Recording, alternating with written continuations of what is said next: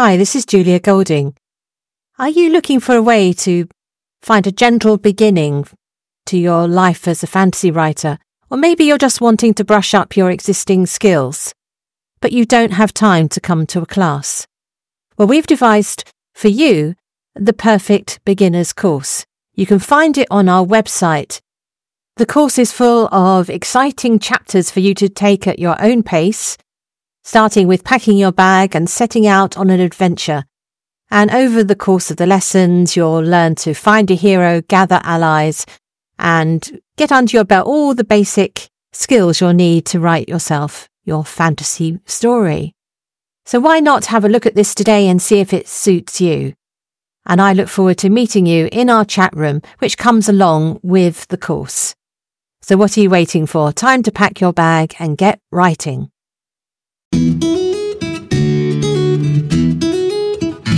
Hello and welcome to Mythmakers. Mythmakers is the podcast for fantasy fans and fantasy creatives, brought to you by the Oxford Centre for Fantasy. My name is Julia Golding. I'm an author and director of the Centre, and I am joined again by Jacob Renneker, friend of the Centre and expert on Tolkien and board game enthusiast, who's sitting over in Seattle in America.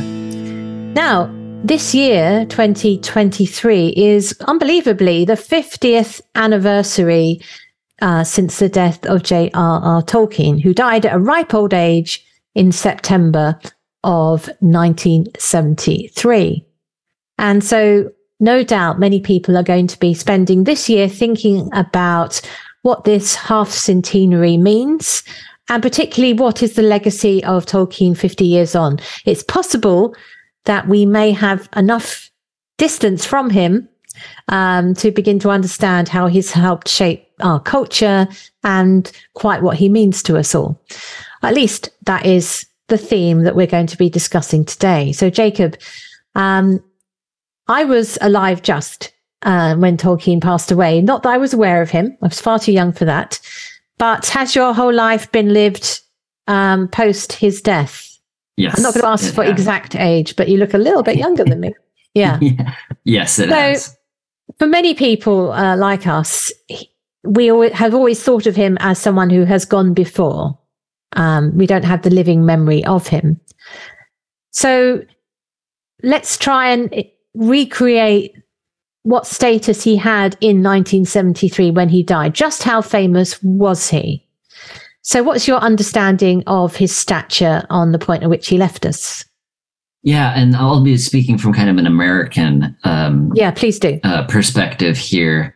And that's, I'm definitely aware of people and folks that I knew who are older, who read, the books as they were coming out. And it definitely had an impact in America. And it's really fascinating, the American hippie subculture, where there's this overlap between hippie subculture, anti-war movement at the time, right? So this is Vietnam, that there's something about these books that just like really captivated these people, in that. And this is around the same time you had a bootlegged paperback version of Lord of the Rings that Ace Books published, and there's a whole legal kerfuffle there. Yeah. But what that did was it made it widely available to a public that some of whom see this story of Sauron, Mordor, this dark force that's kind of an empire that's kind of stifling free speech and creativity. And so they're actually these people are applying this to the American government, to their own country's government, to the war, military industrial machine of their own country, and saying like, this here is essentially spelling out clearly what is happening, what is wrong with America, and what we're protesting against that our own country is involved with. So it really struck a chord over here with some of the politically, militarily things that were happening at the time when it came out over here. Yeah, funny you should say that about hippie culture, because I was quite by a different reading track entirely. I was reading Rupert Everett's autobiography, Red Carpets and Other Banana Skins, which is about the first stage of his career. And he just, as a sort of throwaway comment, talks about one woman in his circle, like his parents' age, who goes away and joins a commune called Lothlorien in the 60s. I'm thinking, oh gosh, so that really was the thing that people were doing. And they were using Tolkienian terms as a shorthand to all sorts of other, we are countercultural, we are protesting. And I've seen the badges, Frodo for president, that stuff. Frodo lives, yeah. Yeah, that stuff. And it does, so if we just go back to the point at which the books are published in 1950s, the kind of debates around it then, which Tolkien addresses in his preface, is much more about how it reflects on the outcome of the Second World War, the bomb, the A-bomb, and so on. So that is one of the first things to sort of notice, that the books have the applicability, which he talked about, that each decade, each phase has made their own Tolkien. And it's happened quite quickly. So some other writers from the past, it takes longer for these cycles to happen. But with Tolkien, it was sort of in overdrive, even towards the end of his life. But just going back to 1973, almost all those people were thinking about Tolkien in terms of the books and the art that was inspired by the books. I think the beginning of the sort of the cartoon versions, that's the 77. It's a bit later, isn't it? Yep. Yeah. It is after his death. I can't remember exactly, but it's not yet become a moving picture of any sort. So it's based on the books. And I think that from an English perspective, everybody here knows what an Oxford professor is. There's a certain tweedy gent type, and he fitted that caricature. So that was quite strongly in people's minds. And so that plus the hippie culture was kind of funny, because it seemed like the opposite to what he was. Yeah, not appearing. But he was famous enough to have the BBC make sort of programs about him, interview him, which you can find on YouTube. So he isn't obscure. He's not like a forgotten figure, not like Charles Williams or somebody like that from the Inklings. He was noticed, but not, his literature was not valued in academic circles. That's absolutely certain. His academic work was valued, but not his books, which were in the Oxford Common Rooms, were slightly embarrassing. Tollers has gone away and written this book about elves, that stuff. So I think while he had his fans and his defenders, from W.H. Auden onwards, when at the point at which he died, it was seen as a bundle of contradictions, that Tolkien had this professorial career and he had his, the lasting legacy of his essays and things, which are still taught and read. And then there was all this fantasy stuff over here that little group of Inklings put together, and it's a bit iffy, along with C.S. Lewis. They're all a bit kind of, yeah. So that, I think, was how it was seen then. Yeah, I know. And it's interesting, in America, you have the Tolkien Society of America, definitely, I think, latching onto the academic angle. So they meet, their first meeting, the Tolkien Society of America, was in 1965, and they met beside the statue of Alma Mater on the Columbia University campus. So they're invoking, so one of the oldest colleges in the US, like really trying to, I think, borrow or get some kind of secondhand, pedigree for what they're doing, seeing what Tolkien's doing as being worth pursuing, not just from kind of a fun perspective, kind of trivial perspective, but something that's worthy of discussing in depth and treating in articles and symposia and that sort of thing. Yeah, so I think one of the things which kind of helped stabilize some of those contradictions were the work of people like the Tolkien Society and, of course, Christopher Tolkien, who are actually treating the fantasy as seriously as the academic work that Tolkien did. And that real hard work, they were doing the papers, holding the symposium, taking this all seriously in a way which other people weren't, the sort of snobby literary people weren't, actually kept that side of it alive. And I wonder, it was part of the ingredients that makes him much more, well, we haven't got to today yet. Let's move on. So we're talking about our 50-year spread. So the 70s, we were left with this perplexing figure who's certainly not regarded as great literature, popular, but not literature. And then moving on, we start to have people, there's a whole sort of burgeoning of fantasy again, and which is fueled by the books, which has been feeding into people writing the classic fantasy 3-tome book. But you get outside literature, you're getting things like the Bakshi film? Yeah. And talks about film rights. I mean, obviously the Beatles tried to make it earlier on, but that would have been ghastly. I'm pleased that didn't happen. I would have enjoyed it. I would love to see what they did with it. Yeah, the musical might have been all right. Right. But yeah, anyway, that's in a parallel world somewhere they've made it. The Beatles in that parallel world. So yeah, and I think I'm beginning to come into my own living memory here, so this helps. So if we think about it in the 80s, it's still a bit. If you said, as I did when I was at Cambridge, I want to actually write my thesis on Tolkien and Lord of the Rings, people did look at you as if, are you sure that's literary enough? I did my thesis in my undergraduate degree in my last year was about subcreation and the idea of creativity. And I was looking at C.S. Lewis and Tolkien. And I know I had to sort of persuade my supervisor that this was sufficiently worthy. I wouldn't have any problem now because there are, courses on it, and it would be, there's loads of serious literature written about it, but it wasn't there when I was doing it. So it hadn't yet got over the line of moving to being regarded as literary, but it was prevalent in culture. So we have the Dungeons and Dragons movement. Well, what does Dungeons and Dragons people call themselves as a collective?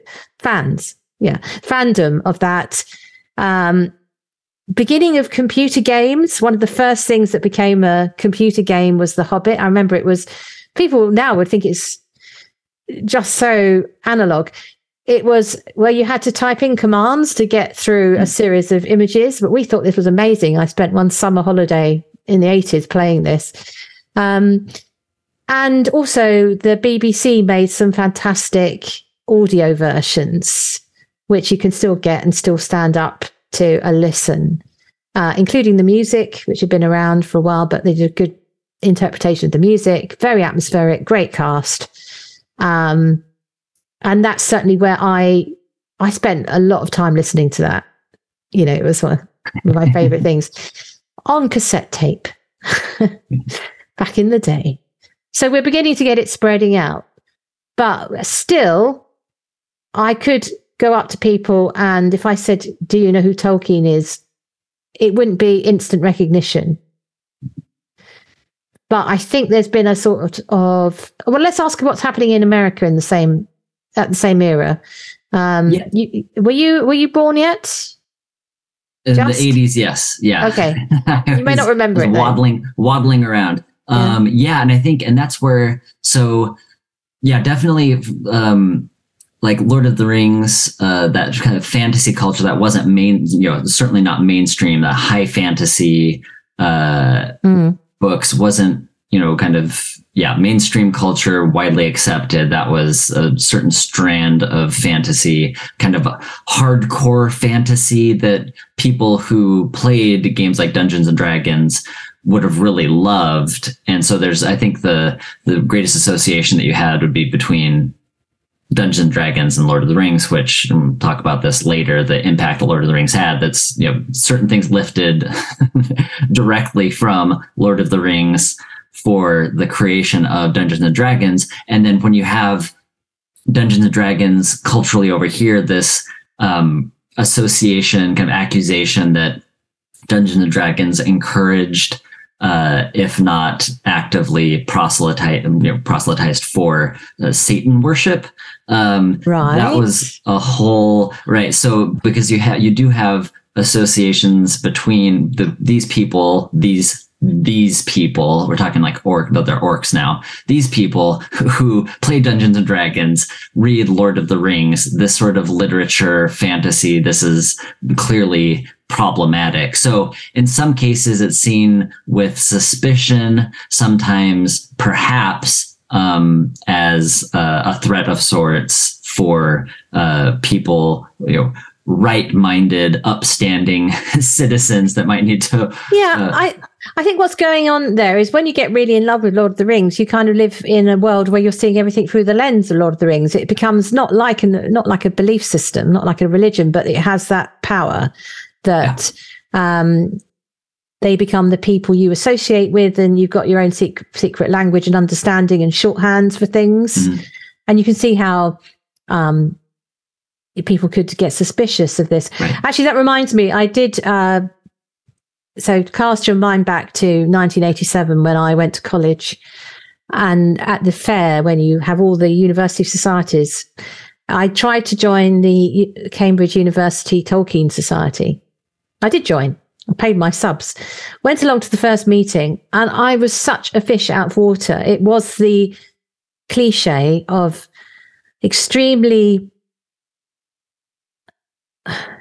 I'm trying to find a nice word. Nerd. You can describe them as orcs if you need to. No, they weren't orcs at all. They were very gentle folk, but they lacked social skills with women.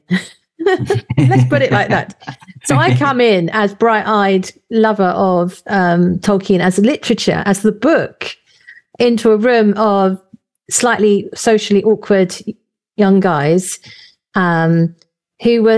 whose way of sort of welcoming the outsider is to talk about different forms of Elvish.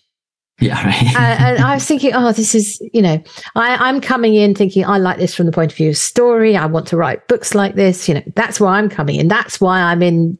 And I discovered that the way they were relating to Tolkien was at this sort of technical level, which I just wasn't. I needed some crash course in, Tolkien's languages to have any common ground. So that's where I think that sense of it was the Provence of a more nerdy type of person came from, is that those who tried to break into it kind of bounced back off because we couldn't sort of relate. That's not the problem now, I think, because it's opened up so more, but that was a 1980s problem. Okay, moving on. We get to the 1990s, and at the end, and we of course got the arrival of the internet in the late 90s. Email, hooray. And we get the rumor coming out of New Zealand that somebody is making a film. What was your first reaction when you heard someone was making a film of Lord of the Rings? Well, I know it's shamefully a little latecomer, so I wasn't you weren't interested reading Lord of the Rings. I wasn't something I was aware of, but when to my to my father's credit, like as soon as that came out, I was out of the country for a while, and then I'd come back, and he said it was around December. This was December 2001, and he said, "I'm taking you right now to see Fellowship of the Ring." Okay, so that's when I go to see this. That's where it started. That's where it started for me. Yeah. So that came over. I saw that, and that's what just like really captivated me and introduced me. And then I just kind of plunged, then jumped straight into the deep end from that. But it was So I can't say what it was like in my circle. It wasn't really. Okay. I wasn't aware of it then. Yeah. So by that part of the 90s, I was doing a doctorate in literature at Oxford. So, and Tolkien's, looking at it now as literary, it had begun to be more of a sense of its literary value by then. And we were talking about it in our literary circles in Oxford. And my good friend, Michael Sinatra, who's now a professor of literature in Montreal, he said, oh, he was the one who told me it was happening. And my reaction was, oh no, that's going to ruin it. Because I had in mind those like Harry Houseman, those like little figurines, like animated things. I thought, oh, the special effects are going to be terrible. They can't possibly live up to my imagination, the film that my imagination has been playing all these years. I was really worried. Who is this Peter Jackson person? You know, how dare he? I was really, really worried. And Michael, bless him, showed me online one of the early trailers for it. I've heard Peter Jackson talk about this since that trailer was sort of like experimental things they were putting together, partly to quieten the worries of people like me, potential audience, the many millions of us who are worried. And I saw that and the landscapes of New Zealand and thought, maybe this is going to be okay. Hi, this is Julia Golding. Are you looking for a way to find a gentle beginning to your life as a fantasy writer? Or maybe you're just wanting to brush up your existing skills, but you don't have time to come to a class. Well, we've devised for you the perfect beginner's course. You can find it on our website. The course is full of exciting chapters for you to take at your own pace, starting with packing your bag and setting out on an adventure. And over the course of the lessons, you'll learn to find a hero, gather allies, and get under your belt all the basic skills you'll need to write yourself your fantasy story. So why not have a look at this today and see if it suits you? And I look forward to meeting you in our chat room, which comes along with the course. So what are you waiting for? Time to pack your bag and get writing. And I wasn't, I didn't go in to see the films hostile. I went in hoping. So I was in that band. So I think we can agree that even though Tolkien was important and growing and would often appear on a list of people's favorite novels of the 20th century, him and Jane Austen is often have, the top two places, my two favorite authors. The films then did the thing where his name and his value as a property has gone stratospheric. I mean, it's like, if you're going to draw this on a curve, it sort of is doing that and then it goes like that. So going back to you fell in love with Tolkien's world by seeing the film first. Right. Yeah. And what did you then think? Did you then wait? Did you see all the films, then read the books, or did you see a film? I picked up, yeah.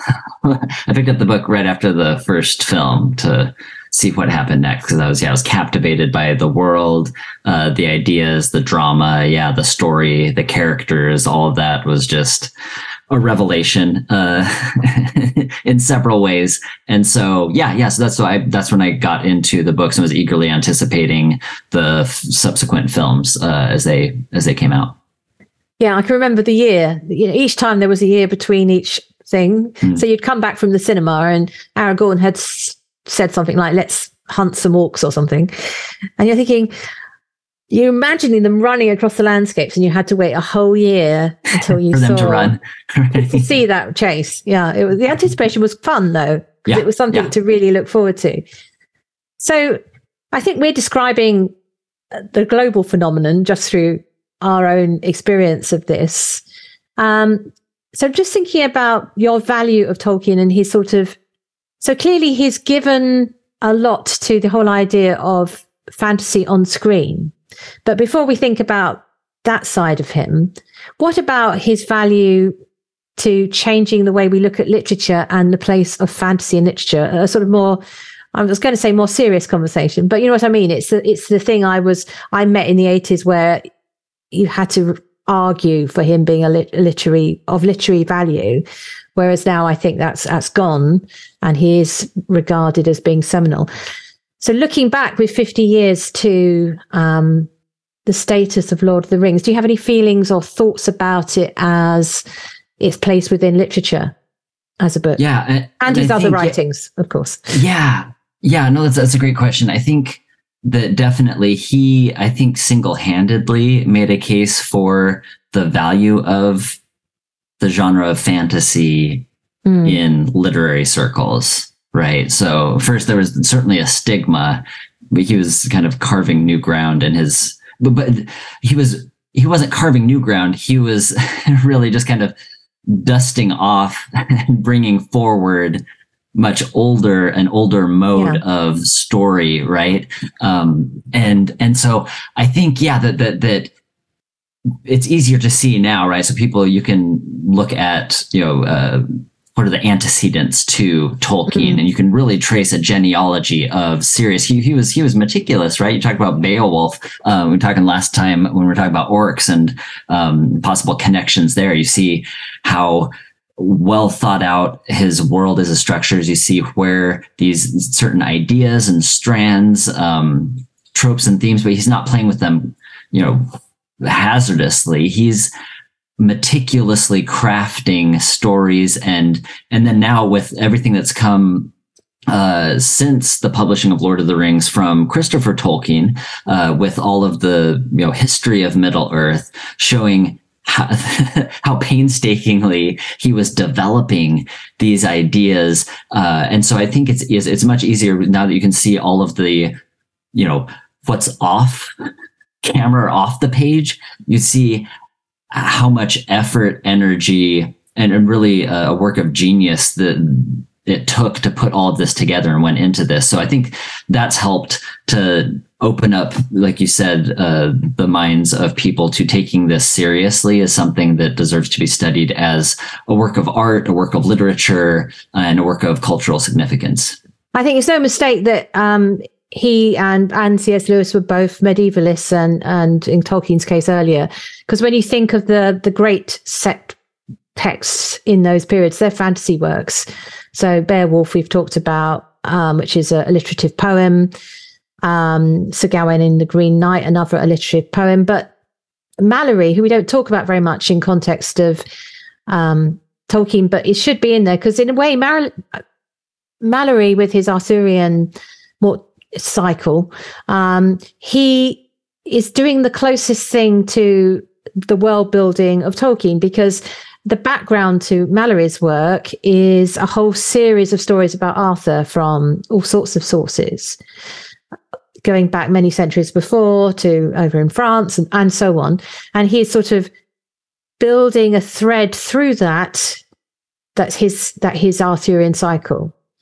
And it's in prose. So I wouldn't call it a novel, but it's stories written in prose.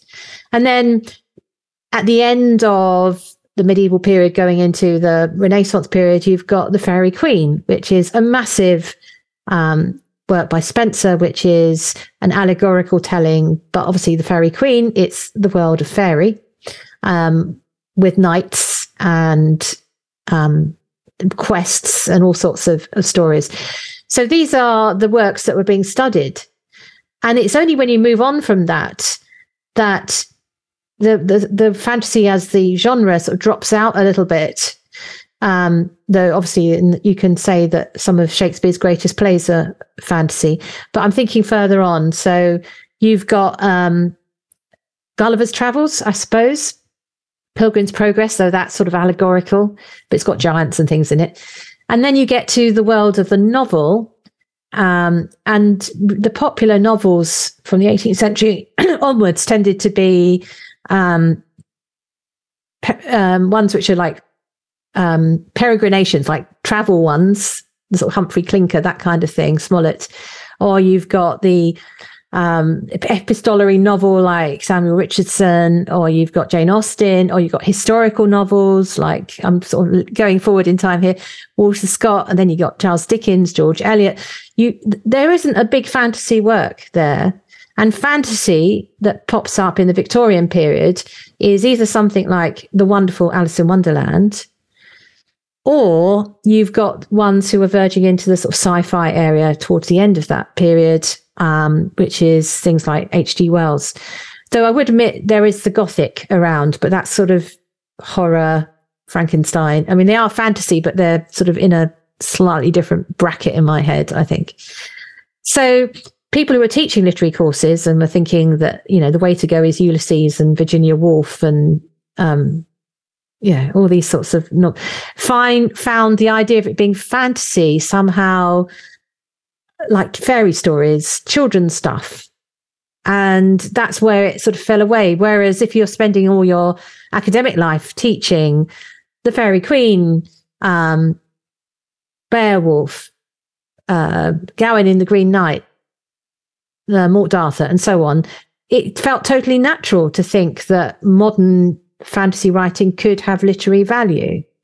So I think it's no mistake that it was C.S. Lewis who refounded his form of portal fantasy, and Tolkien who founded a sort of new version of a creation of a world fantasy, which he took seriously. Tolkien took his world incredibly seriously.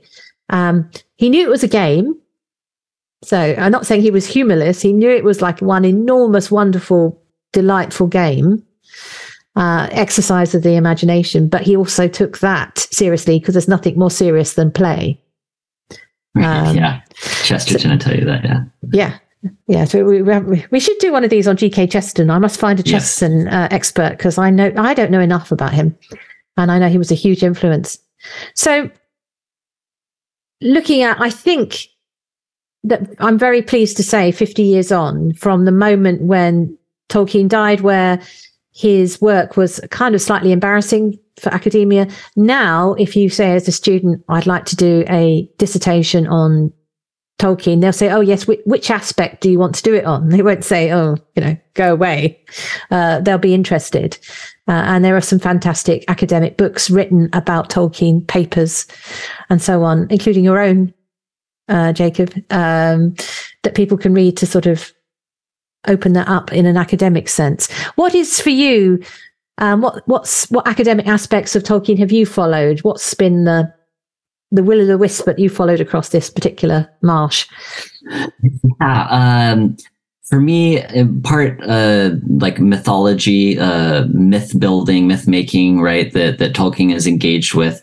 For me, that's what is fascinating, the development of a cosmology, right? And so part of my academic training is in world mythologies and in different versions of different myths from each of these different cultures, different eras, and different languages. And so there's real affinities that I see with how Tolkien is developing his cosmology, with his cosmogony, right? His birth of the world, putting that into conversation with some of these world myths is, for me, very, very enlightening. Helps to highlight different things that make both Tolkien's stand out and some of these other world myths, appreciate different aspects of them. So he put so much thought, effort,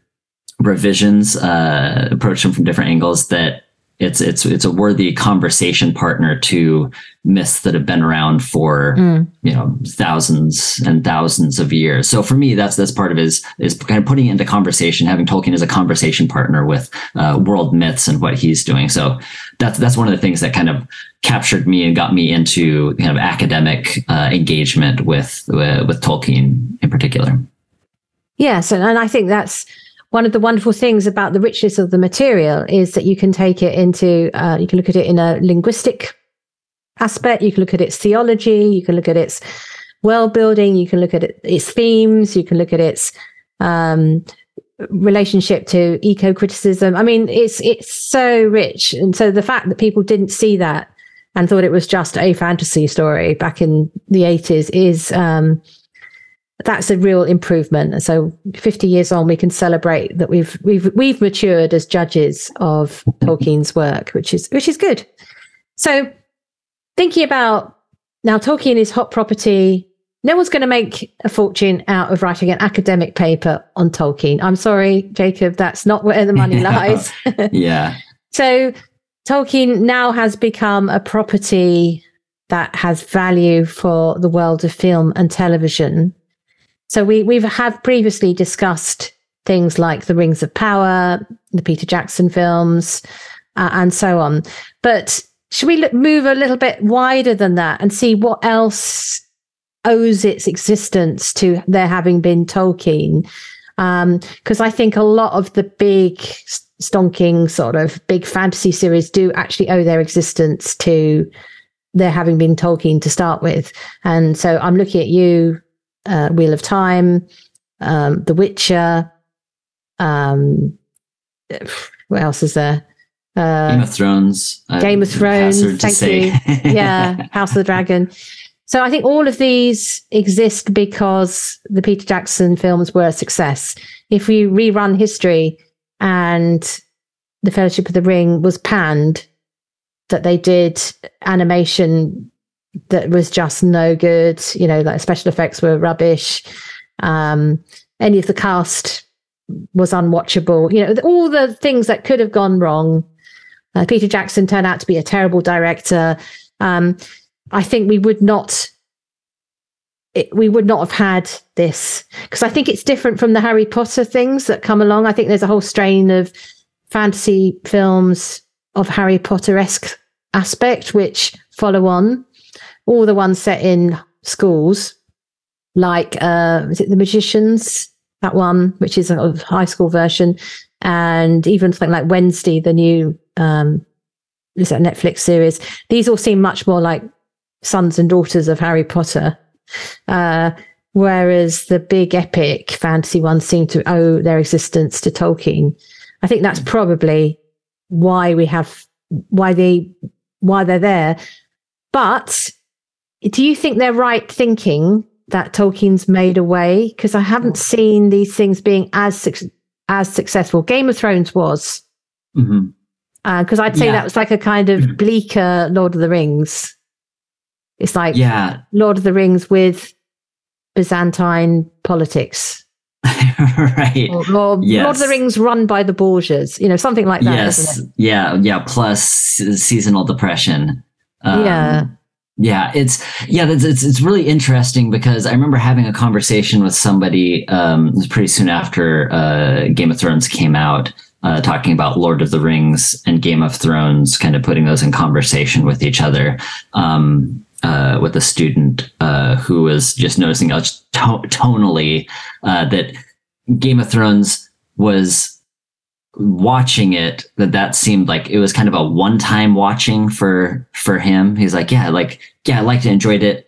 I'm not going to watch it again. Okay. Whereas with the Lord of the Rings film, it was one that for him, it was palatable, that the tone, everything, it was something that bore multiple rewatches. And so I think, there's something about the type of show, that while Game of Thrones tells a particular type of story and a particular type of approach to life, I don't know that people want to be having that on repeat all of the time and just kind of rewatching that and those particular lessons, or like what you learn about humanity, and in particular the negative part of humanity, or that if that's what you want reinforced. I think part of what Tolkien does is, while there is certainly you see people who are corrupted, and you see traitors, and especially in the Silmarillion, right? You see some people that some true tragedies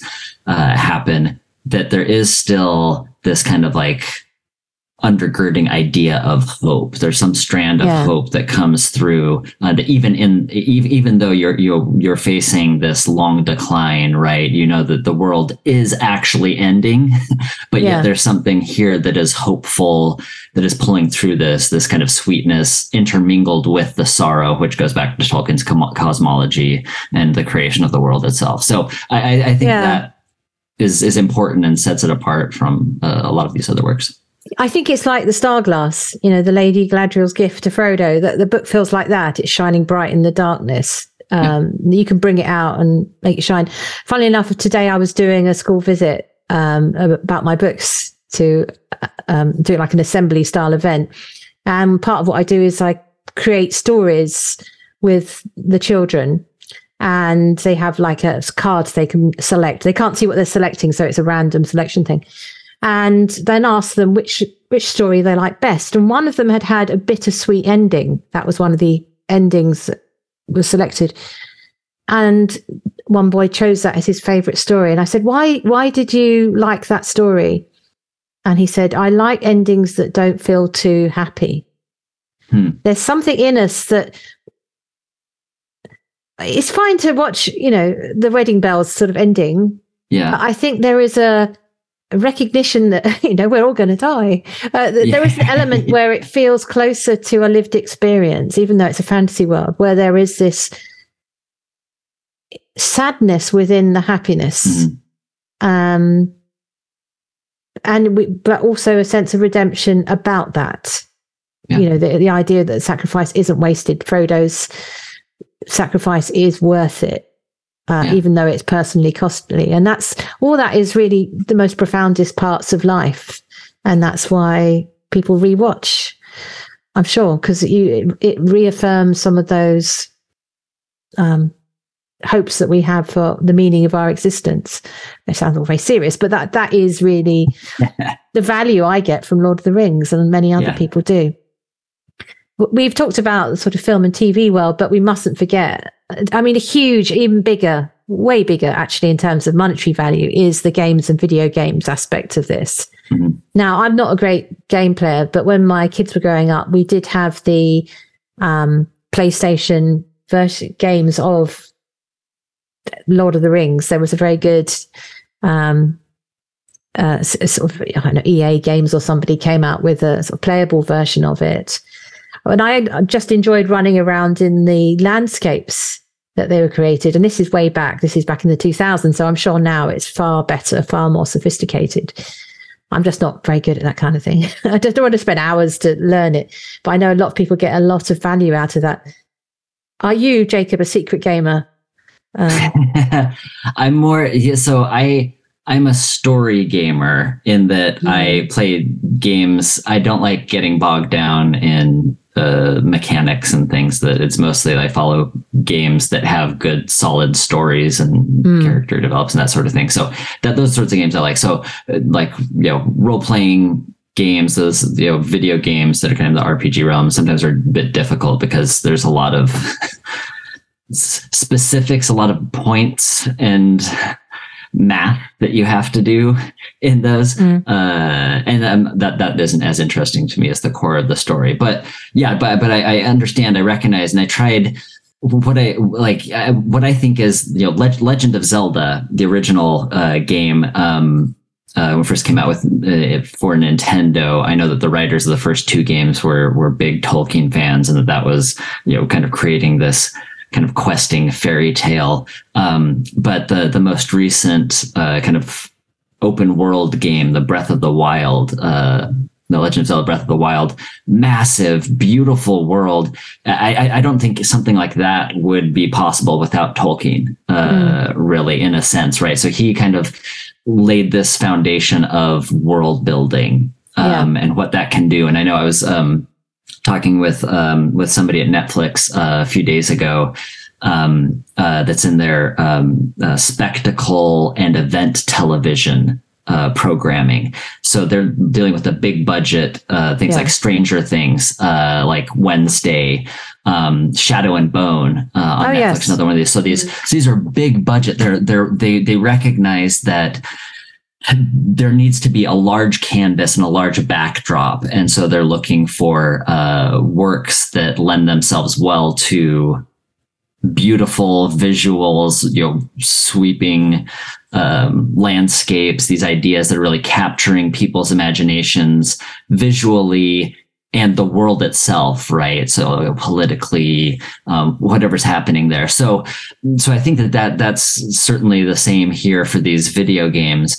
In that, I think the popularity of open world games where you just want to get into and explore a world, not necessarily just like follow a quest and you have kind of like a linear start here, go here, and here's the conclusion. But the open world games is really fascinating because it gives players a chance to just run around and live as if they're in this world, right? And I know that there's some anticipation and mixed feelings by some about the game that's coming out about Hogwarts Legacy. It's an open world game. So this is an opportunity for people to get into Hogwarts and like really, really get there, like walk around, experience it, touch it, taste it, in a sense. In a video game sense. In a video game sense, right? The theme parks are a different thing, which I think there could be some connection there with. That's a different type of world building and experience. But in the video games, that allows you to do more things, right? So allows you to fight that you aren't probably going to be doing to the same degree in your neighborhood. I hope you're not. I'm not encouraging that. It would actually discourage sword fighting, spell casting where you're actually inflicting bodily harm on other people. Yeah, do it in a video game. Yeah. Right. Do it in a video game. Get it out of your system. But I think that like what Tolkien did was he invited people into this world. That's why you have people, kind of dressing up these communes that you were talking about earlier. They want to like step into and live this in some way, shape, or form. Like they want to be a part of it. And video games is an excellent way for people to get into that mindset, that kind of immersive storytelling experience. Yeah, and it reminds me of, clearly it's probably something to do with the rights, because someone would have tried this, but we've got the Harry Potter world over in, is Atlanta, isn't it? And in this country, we got the Harry Potter Studios experience, so extensions you can go and visit, which is close to that visual experience. The one obviously is about making the film rather than a world that you enter. And no one's done the Tolkien world, unless you can argue the entirety of New Zealand is that. Right, yeah. I remember living in Oxford that we were thinking, let's repurpose Port Meadow and turn it into Tolkien world. And what would you put in it? You'd have like the Moria dungeon experience and but of course I don't think it works because the scale, whereas Hogwarts is like this they are littler sets like Diagon Alley, Hogwarts, it does feel more theme parky than saying we're going to build Lothlorien. It would just not work. It'd be Ersat. It would not feel. Yeah, it wouldn't have the authenticity which actually makes us all believe that somewhere Middle Earth exists. So I don't think it. Anyway, if someone is planning a Tolkien world, let me know and I'll go and visit it. But I don't think I'd like it. I'd love to hear, Julia, your thoughts on fantasy genre since Tolkien, the kind of echoes, ramifications, things that you've seen people do well, and like the kind of positive implications of Tolkien 50 years on. It is interesting that fantasy.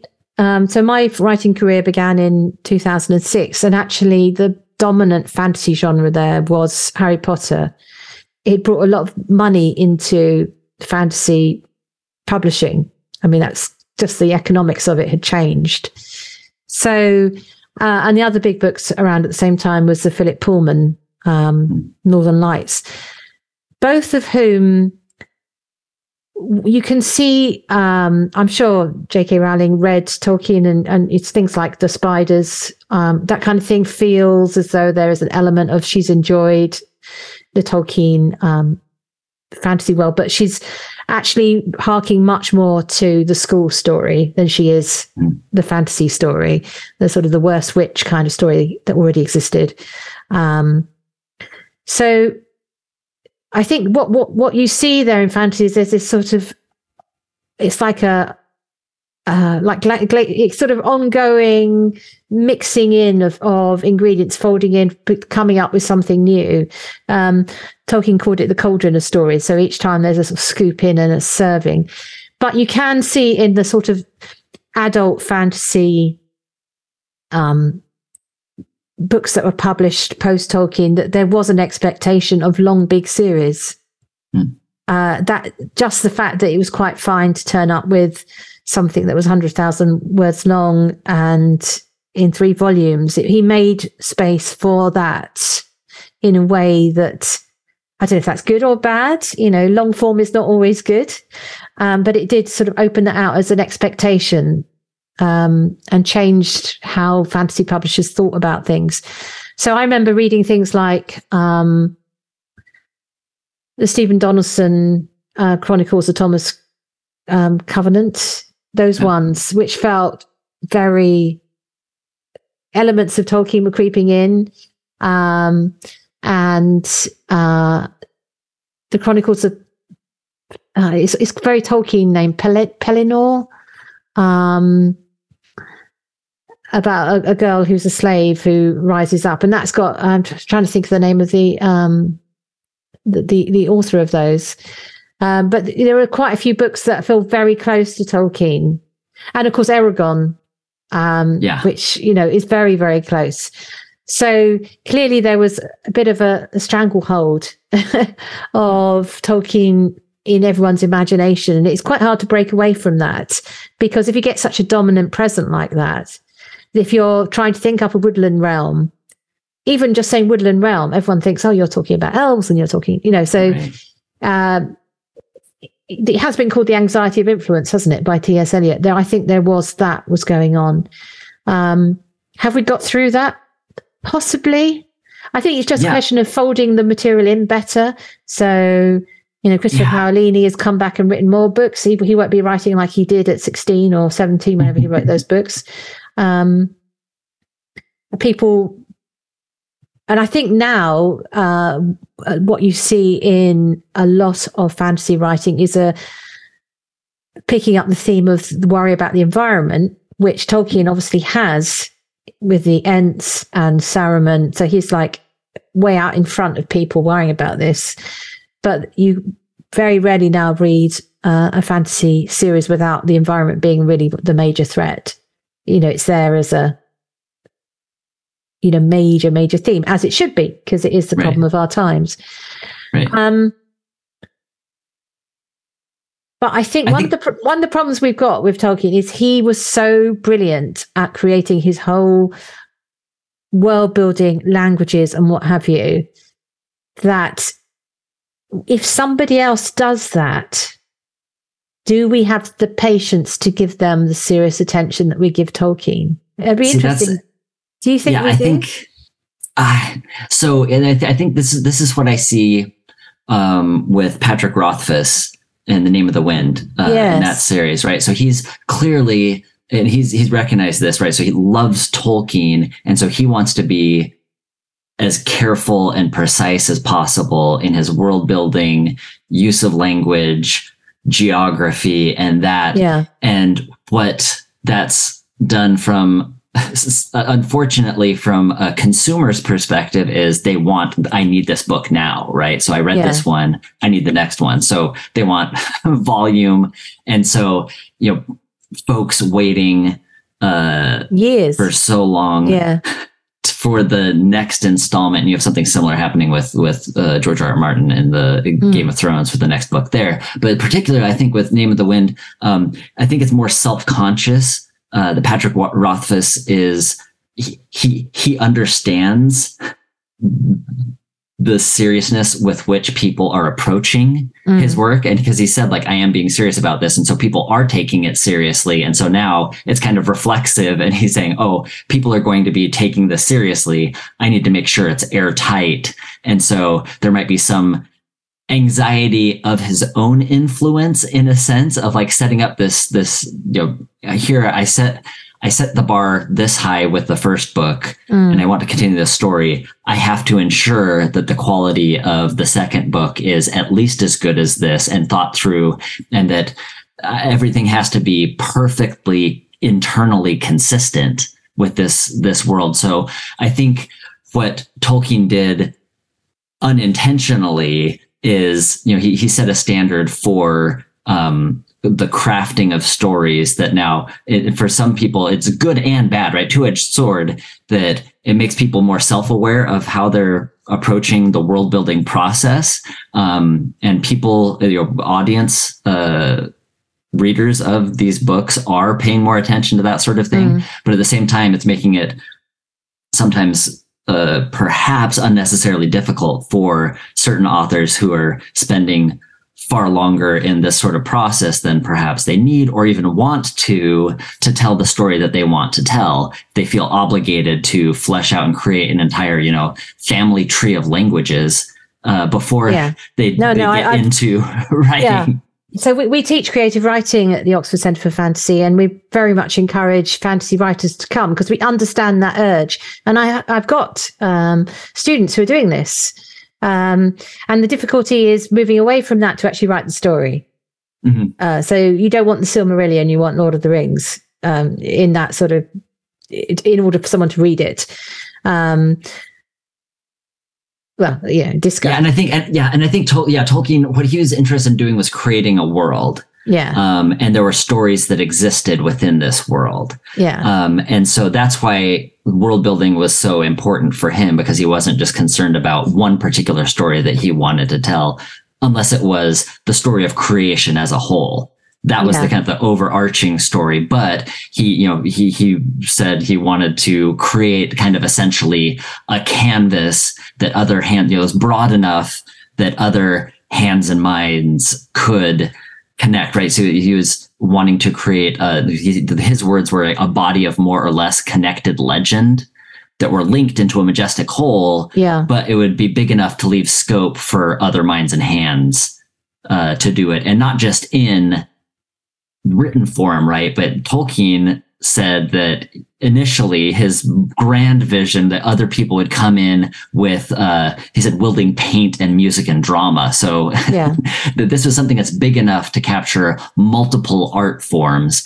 But for writers, that's not necessarily what they're about, right? It's the telling of a particular story or a self-contained story or a series of stories, and not necessarily creating an entire canvas that people could explore, not just in prose, but in poetry and in art and in music. And that's, I think, one of the things that sets Tolkien apart.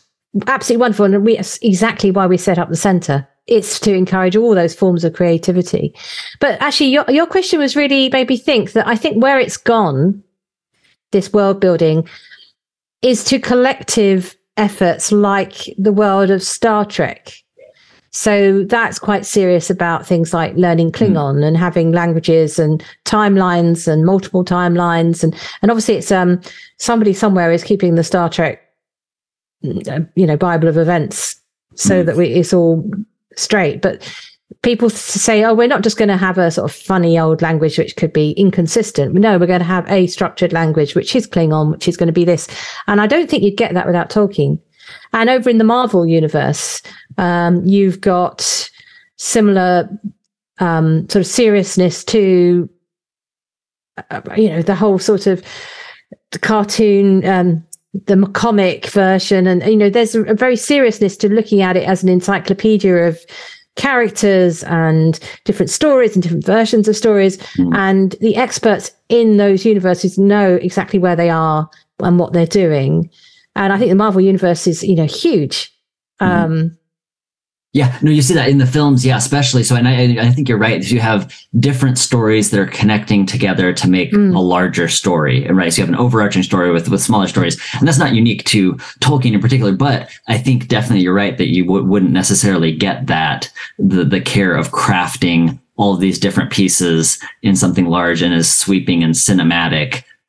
You might even see it more so in Star Wars, in Star Wars, because you have both, all these books and comics and video games and films and television series, and they all have to be coordinated now. And then which ones are seen as being canonical versus at what point is something considered canon? And then you have things like the Disney acquisition that kind of throws everything into chaos. But people are paying attention to all of these different things and keeping them straight and seeing it as one consistent, coherent whole. And that's, I think, absolutely kind of an echo or an inheritance or a legacy of Tolkien, and the care with which he was putting together an entire world with multiple stories, characters spanning eons of time. Yeah. And I think it's wonderful.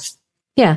So I think probably just to sort of sum up this discussion, that really looking at Tolkien 50 years on, I think whilst maintaining the whole sort of wonderful creativity and playfulness of what he's done, is that he's also taught us all that it's fine to be serious about fantasy. You know, that it's something that everyone can share. So I think it's a way that it brings people together. We can all share it and have fun with that fantasy.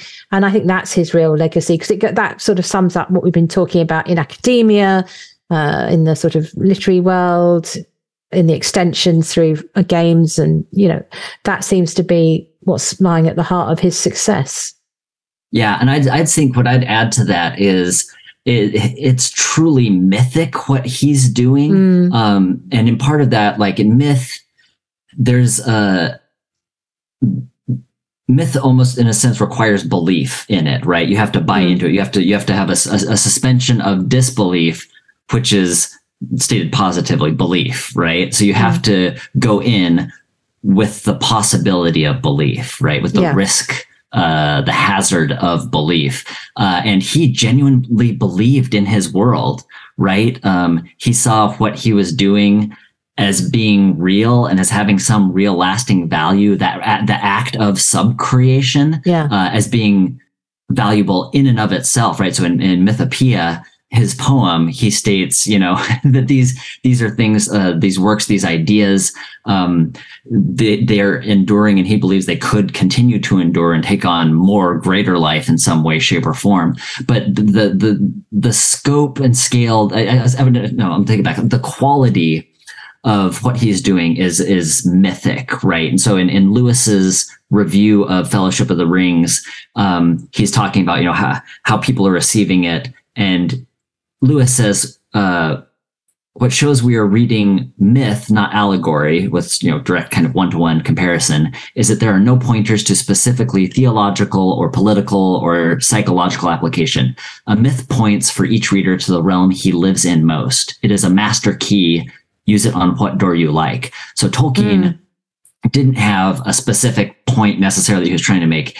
He's dealing with the fundamental, you know, human experience, and did so in such a significant and poignant way that anybody, no matter where you are, they could find some point of relevance. It could resonate in some way. And so he thought about it and cared about it and believed in the life that he was living, right? I think that he appreciated his own world. You read his letters, right? There's significant overlap between what he believes, you know, his religious life, his political life, right? His life as an environmentalist, in a sense, all the things he believed and cared about deeply. And so he took that care that he had for life and put that into his writing. And so because of that, you know, deep belief that he has in the world that he was living in, I think that's what makes it so powerful and relevant. He wasn't just putting on shows like, what's going to convince people, that what's going to keep people reading, or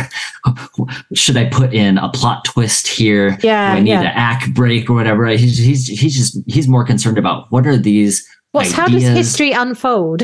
Right. No, exactly. Right. And what do humans do? What is the human story? And like, really, because he really cared about that and put that into that was the bedrock of his writings and his characters and everything, that's what I think has allowed it to endure so long and have such a lasting impact on the world itself. And that's actually another very helpful insight into the impact of Lord of the Rings is from Auden, the poet Auden, who was one of the early reviewers. And he sums up what you were just saying, really. He says, to begin with, no previous writer has, to my knowledge, created an imaginary world and a feigned history in such detail. But it is a world of intelligible lore, not mere wish. The reader's sense of the credible is never violated. So I think that's what sums it up, that it basically feels real. Tolkien has been the sub-creator that he was aspiring to be. So even though the world just exists in our imagination, it's as real as anything like that can be. And certainly for me as a writer, so taking this down to the personal level, I don't think I would be a writer today if I hadn't read Tolkien, because I wanted to do that. I wanted that. It's that thirst to do that. I thought, wow, you did that. I want to do that. I don't do it in the same way as him at all, but he is the inspiration that I want to follow. So, I'm very pleased that he joined us on the earth for the length of time he did. What about you? Is that something that, are you inspired to be creative as a result of reading Tolkien? Yeah, absolutely. Yeah. And in my own writing, that's hovering in the background. And I think what for me, showing that, the people that exist in whatever fantasy world that you have, they have beliefs. Like Tolkien himself had certain beliefs. And so you see what the elves believe, what the orcs believe, what, Melkor believes, what any of the other Ainur believe. And you see that shapes their world, how they act as well. And so that's something that's kind of constantly, as I'm like, this isn't just what they're doing, it's what they're thinking about. There's more that's kind of going on in people's minds and the background and creating that. So what is the world? What are their thoughts? What's their world view? That's something that has definitely stuck with me in my own writing. Thank you. And so to finish, we have two things we do. One is where in all the fantasy worlds is the best place for something? And then we have a tip. So we've been talking about Tolkien 50 years on, almost, from the day he died. So I was thinking, where in all the fantasy world is the best place to be Tolkien? Thinking about him as a professor of languages and literature. So if you had a little professorial character sitting in one of these fantasy worlds, what would be a good place to be, do you think? The tweedy gentleman who smokes a pipe, where would you take it?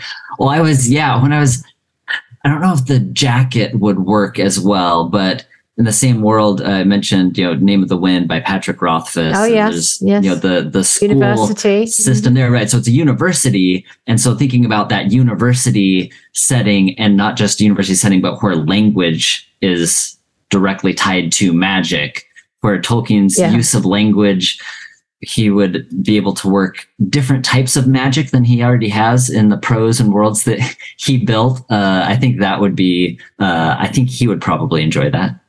That's a very good shout. I was thinking of Ursula Le Guin's Wizard of Earthsea which again, but I came down to thinking actually that he would fit in very well in Jonathan Strange and Mr. Norrell, the Susanna Clarke. I think you'd feel quite at home in one of the, arcane university rooms there. The practical magicians. Yeah, I think I could see him fitting in very well and actually not noticing much difference.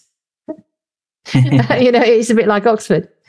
And what about a tip? Have you got a tip to share with us? Yeah, looking at Tolkien's life as a whole, one of the things that I've done, I can't blame my parents for this, for not raising me from the youngest of age, letting me know who Tolkien was and what he made. But I have learned from them. And so one of the first books I've been reading to my little son is called John Ronald's Dragons. Okay. It's a children's book. Are you familiar with that? No, it sounds wonderful. Yeah, so it's Carolyn McAllister and illustrated by Eliza Wheeler.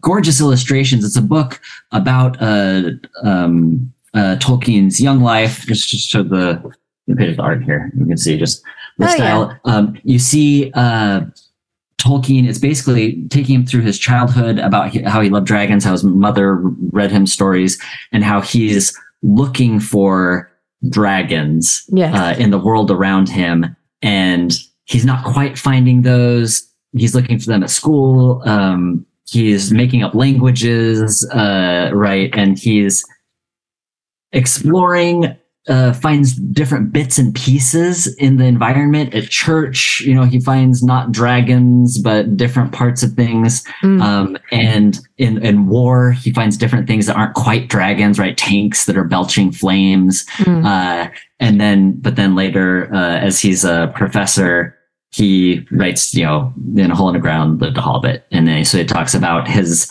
Bilbo, and how Bilbo is the one that actually leads him to find the dragon that he was looking for since he was a child. And so it's a sweet That sounds absolutely charming. Tell us the title of that again. Yeah, so this is John Ronald's Dragons by Carolyn McAllister, illustrated by Eliza Wheeler. Okay. And it's well researched. So you have and there's an author's note that has full kind of like 1-page biography of Tolkien. The illustrator's note, she notes all of the different historical references that she's included, like the different colored fairy books that Tolkien used. She's including those, right?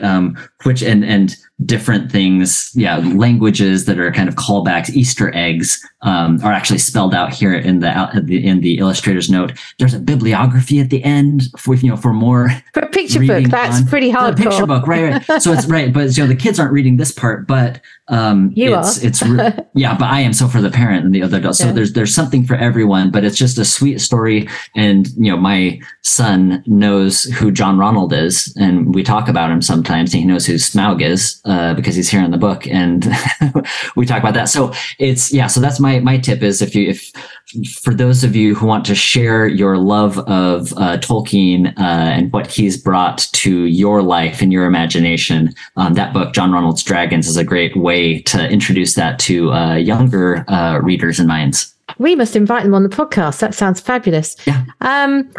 So my tip is it's January now or early February, and you may be thinking about getting fit. So my children, who are all grown up, have given my husband this app, which is a walking app, which maps the number of steps you do onto the journey of the Fellowship. And the first installment is you walk from Hobbiton to Bree. Now, this is all very well, but actually the map they give isn't terribly detailed. So the perfect is nice, but it's not as good as my old favorite book, which I have on my shelf, which is The Journeys of Frodo by Barbara Strachey. So my top tip is, if you're going to do this walking app, marry it with following the journeys in Barbara's wonderful book, where she has done a wonderful, everything's on there, where they stop for lunch, where they meet the Black Rider. And it really helps if ever you've been confused reading Lord of the Rings, exactly where Bree is in relation to Archit and all that kind of thing. Just look at her maps. She's done a wonderful job. So my top tip, if you want to get fit, walk to Bree or eventually to Mordor, but have alongside the Journeys of Frodo book, which is, I think, still in print, but it's a real assistance when you're reading Lord of the Rings as well. So, Jacob, thank you so much. I'm sure we'll be talking again about the 50th anniversary of Tolkien's death, but I just wanted to start the year by having an overview of where we've reached in 2023. So thank you very much. Thanks for listening to Mythmakers Podcast, brought to you by the Oxford Centre for Fantasy. Visit oxfordcenterforfantasy.org to join in the fun. Find out about our online courses, in-person stays in Oxford, plus visit our shop for great gifts. Tell a friend and subscribe wherever you find your favourite podcasts worldwide.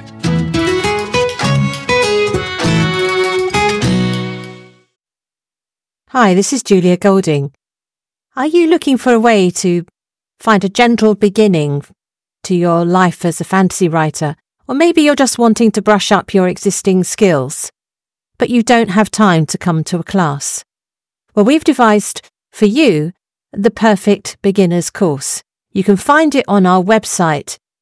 The course is full of exciting chapters for you to take at your own pace, starting with packing your bag and setting out on an adventure.